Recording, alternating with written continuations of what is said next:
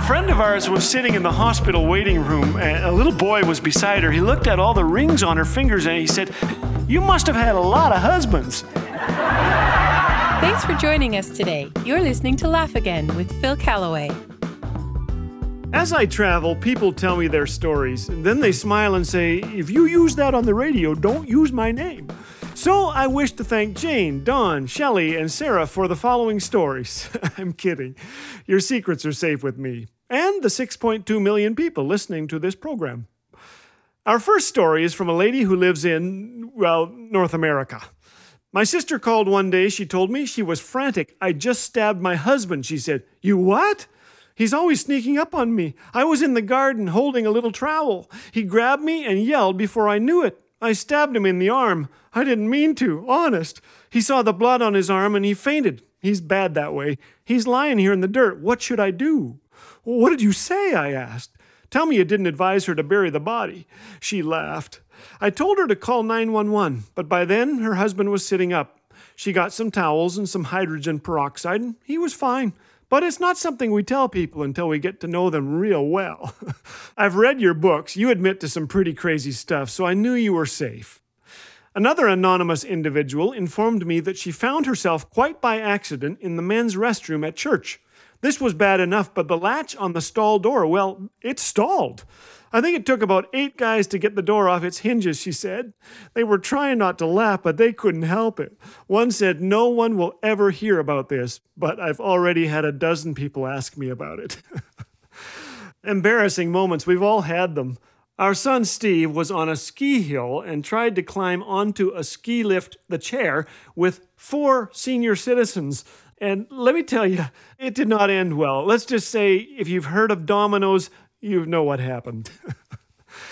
Another story we can't tell is from a husband who heard his wife scream. He reached the kitchen fast and stood there trying not to laugh.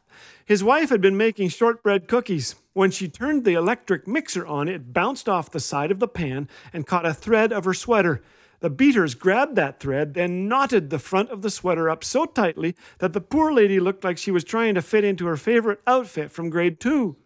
My kids still laugh about this because that's right, it was my wife. "You tell that on the radio," she grinned, "and I will come after you with these beaters." Then she laughed. "Go ahead and tell it." Our final story comes from a gal who has a doctorate and a very sharp mind. "Sometimes I forget things, though," she admitted to me. "I was with my 4-year-old at the grocery store, and a lady asked, 'What's her name?' My mind went completely blank. We have 2 other children. I remembered their names, but not the name of this particular child.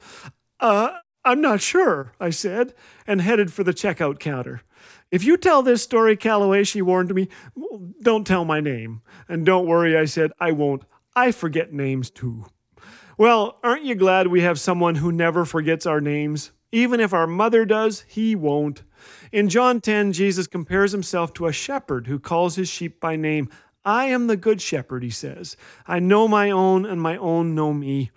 In Isaiah 43, the Lord reminds the people of Israel, "Fear not, for I have redeemed you. I have called you by name. You are mine." In Isaiah 49, God says, "Can a mother forget her own child? Though she may forget, I will not forget you." Never forget it, okay? And don't forget to send us your stories. Your secret is safe with me. In his series, Empowered Living, Dr. Neufeld digs deep into the book of Ephesians. Some of us still live in spiritual poverty, while the riches of heaven are at our disposal. We believe this series will be a great encouragement to you. So for this month, our friends at Back to the Bible Canada want to send you a copy on CD as a free gift. To receive your copy, call us at 1-800-663-2425. Laugh Again, truth bringing laughter to life.